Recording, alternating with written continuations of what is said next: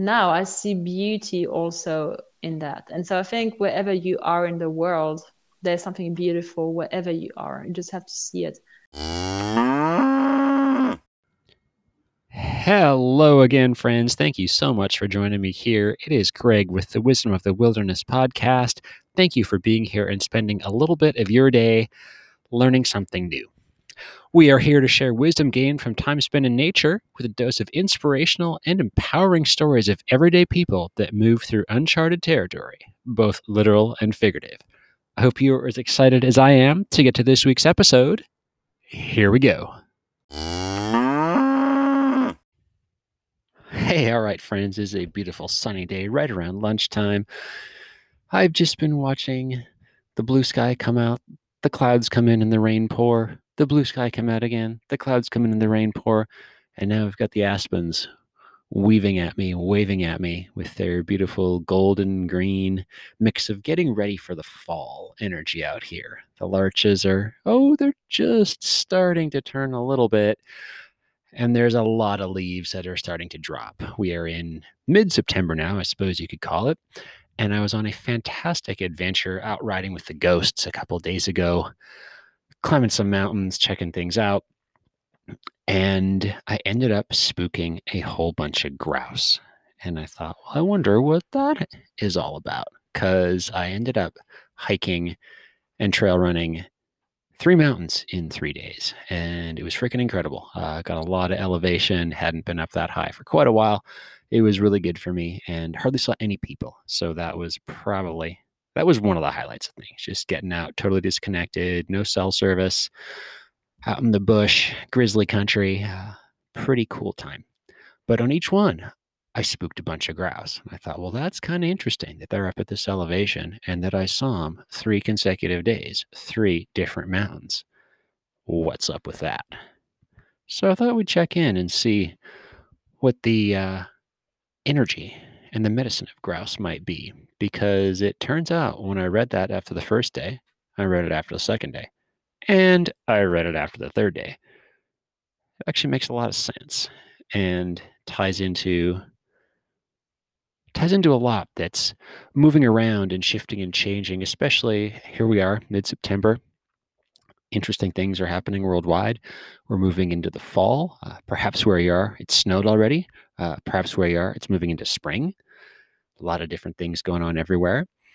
And yeah, it's frosted. It's snowed a little bit on the mountains.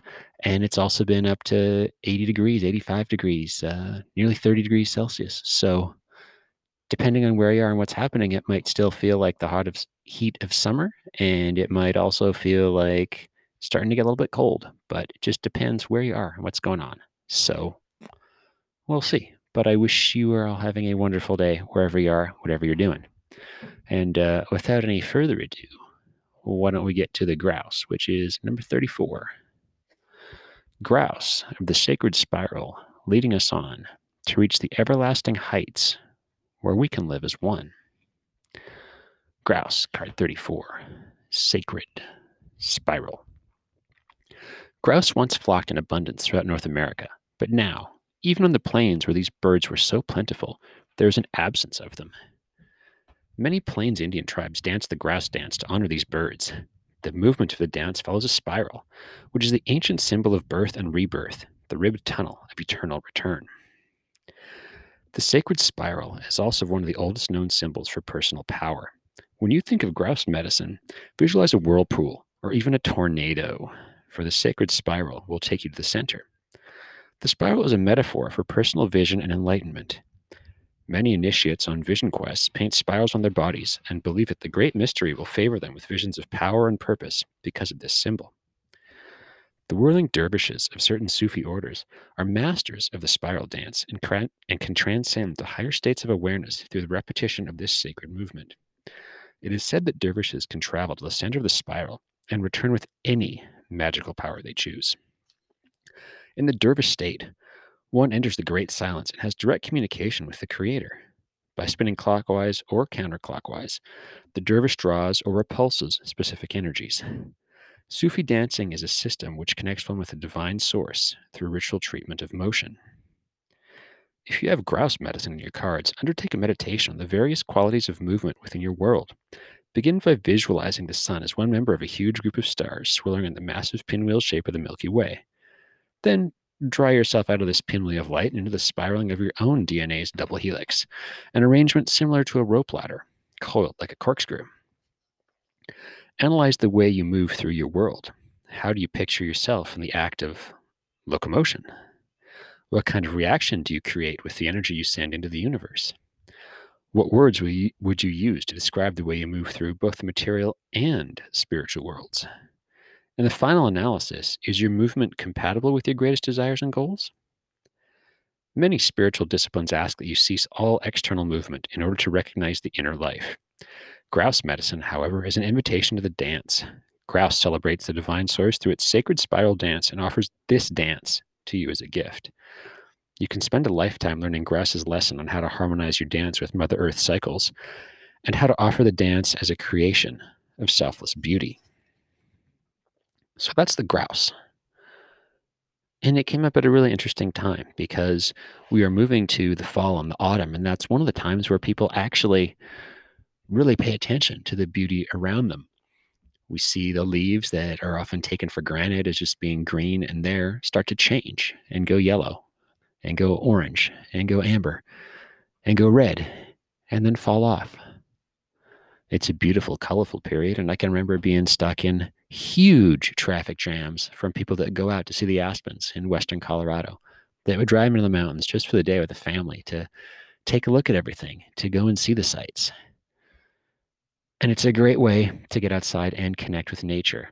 As we say here, there's a ton of wisdom out in the wilderness. There's a ton of ways that nature is helping support us. And one of the ways that we're really aware of right now, as we spiral around and around from new perspectives, is the change of the seasons and the beauty that it offers.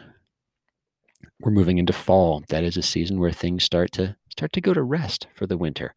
Maybe we're putting the garden to bed. Maybe we're getting in some of the best hiking and trail running of the year because it hasn't started snowing yet. Most of the snow that's melted that is going to melt has melted, and there's some clear trails almost all the way to the top. That maybe goes on for a month. That maybe changes today. Who knows? Depends where you are.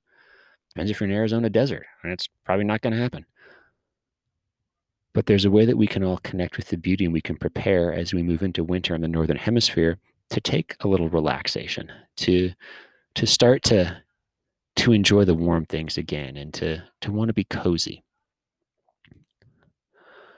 The grouse is also really cool because I think of one of the first times that I went to a potluck when I was living in Wyoming, and somebody brought grouse that they had shot that day and brought it to a potluck. And I tasted it and actually got a little steel ball from my shotgun in my mouth. But it was really cool. And that was a fall thing. That was one of the start of the school year things around Labor Day. Everyone just sharing something that they had. And that grouse had given us the gift of its life so that we could enjoy it and be nourished. That's a dog, a white dog. So on that note, I hope you all can get outside and enjoy something today.